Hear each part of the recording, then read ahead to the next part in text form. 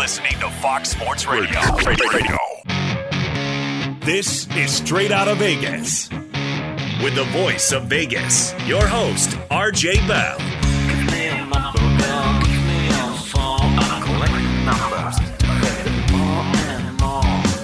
Give me a number, girl. Give me your phone. I'm a scientist of counting. I tell the future better and more. The pregame show America has always wanted. I tell the future. I tell the future. From the Vegas Strip, here's RJ Bell.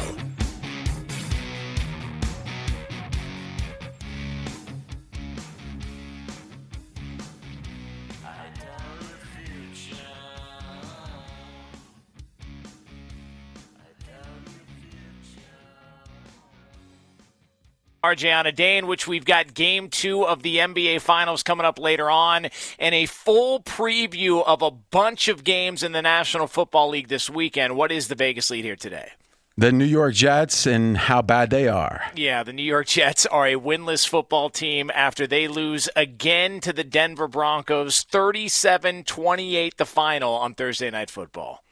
Yeah, I mean, we said it in the headlines. They were +3 in turnovers. If you win the turnover battle at all, you cover the spread 77% of the time. You +3, you win the game 90% of the time. The Jets were just dominated. Yards per play. So every time they snap the ball, Jets gain 4.3 yards. Now, Fez, what's the average in the NFL? 5.5. Okay, so they're gaining 1.2 yards less every time they snap the ball. Denver, 5.7. So a bad team with a third-string quarterback, injuries everywhere, better than average against the Jets. We told you about the turnovers. I mean, in the fourth quarter, the Jets actually had the lead. They were the favorite to win the game. At the end, in a way, it almost felt like a foregone conclusion. And I tell you, I was almost tempted to play the Jets. I can't lie. What was your number one takeaway as a professional batter? The turnovers in the fourth quarter were really ugly for Denver. Denver was dominating, like you mentioned. Denver was up 8. Denver was going to win. Brett Rippon was good for 3 quarters. He was horrible for most of the fourth quarter. He threw not 1, but 2 bad interceptions. That's the only reason the Jets got the lead. That's the only reason the Jets were favored to win this game in the fourth quarter. A pick 6 by Rippon right after the next series. Another bad interception. So I agree with you. It's one thing to lose against a injury-ridden team. It's another thing to have every advantage and still lose. So, Jonas, your take, and I'm specifically interested in my new least favorite player. My name is Casper. What do you think of Sam Darnold and his future? I mean, the Jets are the worst team in the NFL. I don't even think it's close. We all came in thinking that Jacksonville was the team that was rebuilding, and that was the team that was going to... And some say tanking. Yeah, and that was the team, and people were saying tank, and I look at the Jets, and they're just a disaster. I mean, through and through, and we can say injuries, we can say whatever we want, man, but Sam Darnold, if you just go back to that quarterback draft class...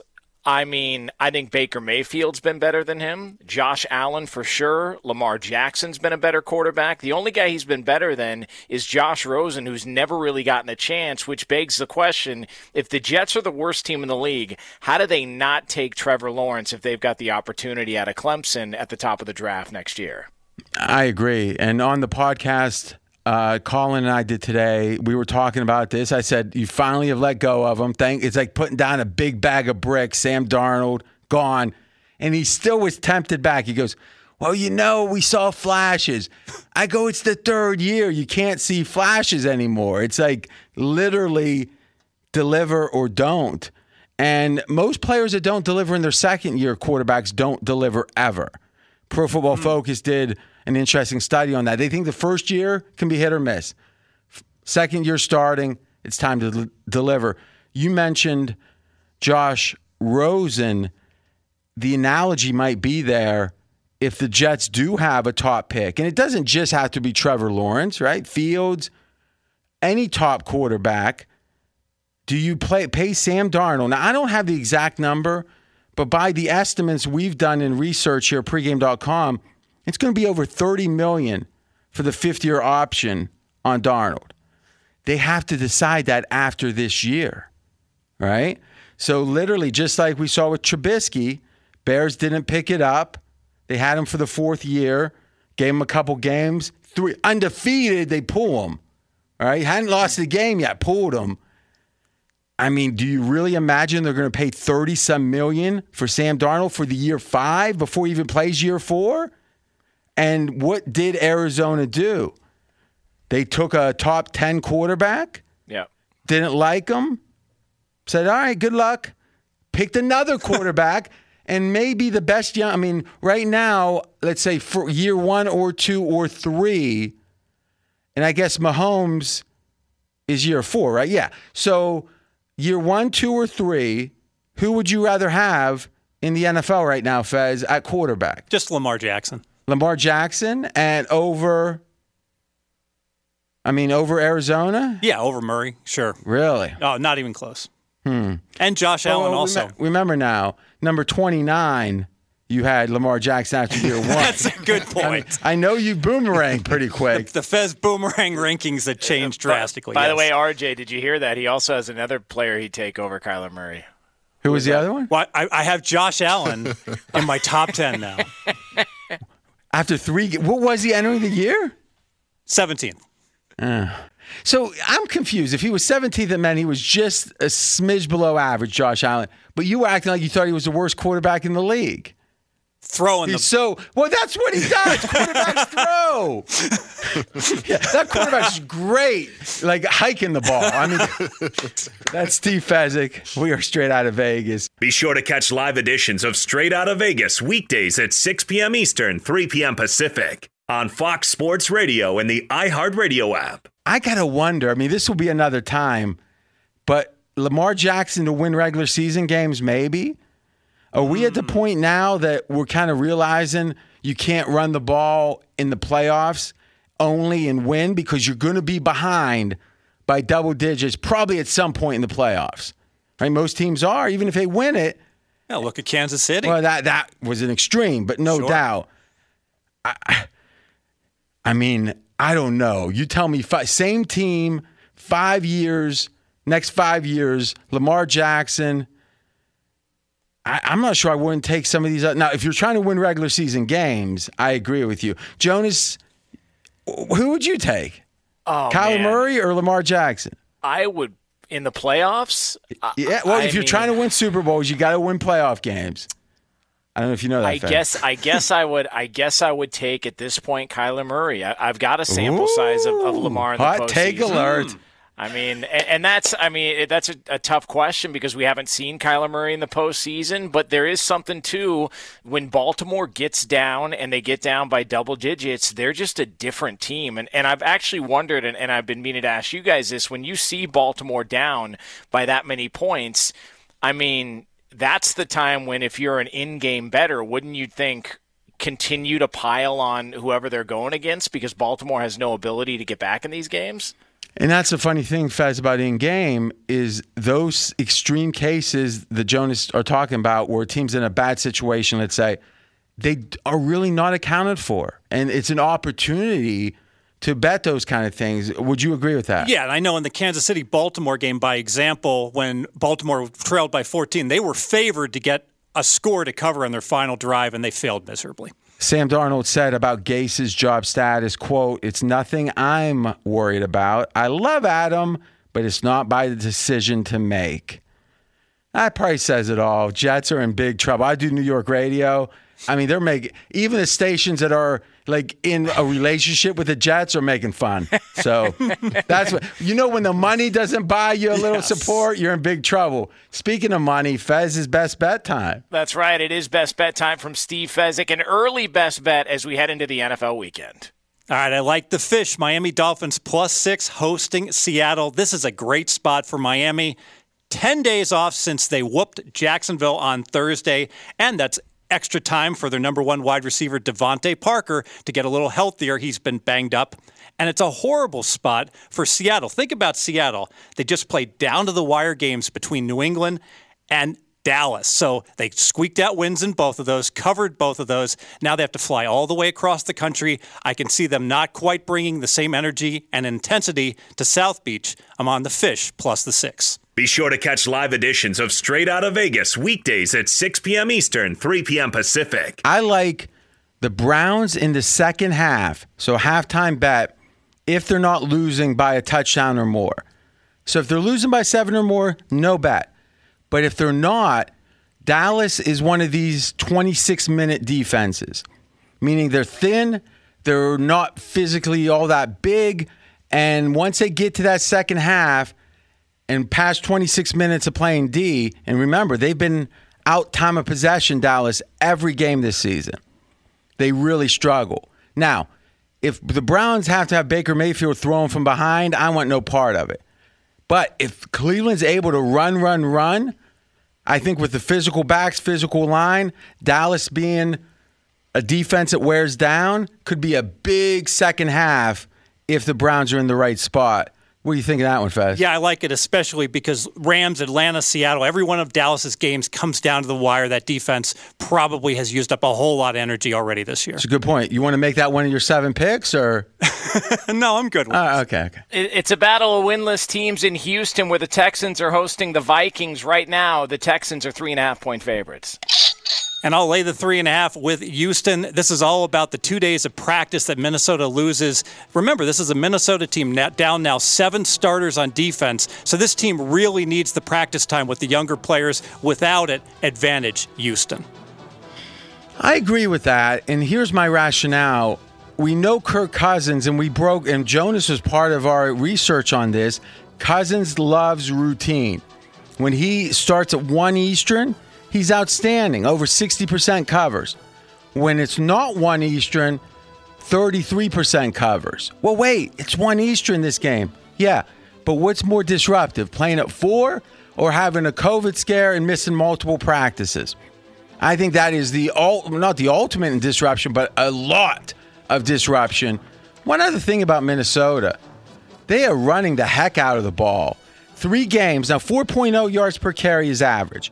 They had 1 game that was a little bit over that, 1 game that was 2 yards over that, 6 yards a carry, and 1 game that was 6.8 yards a carry. Minnesota can run.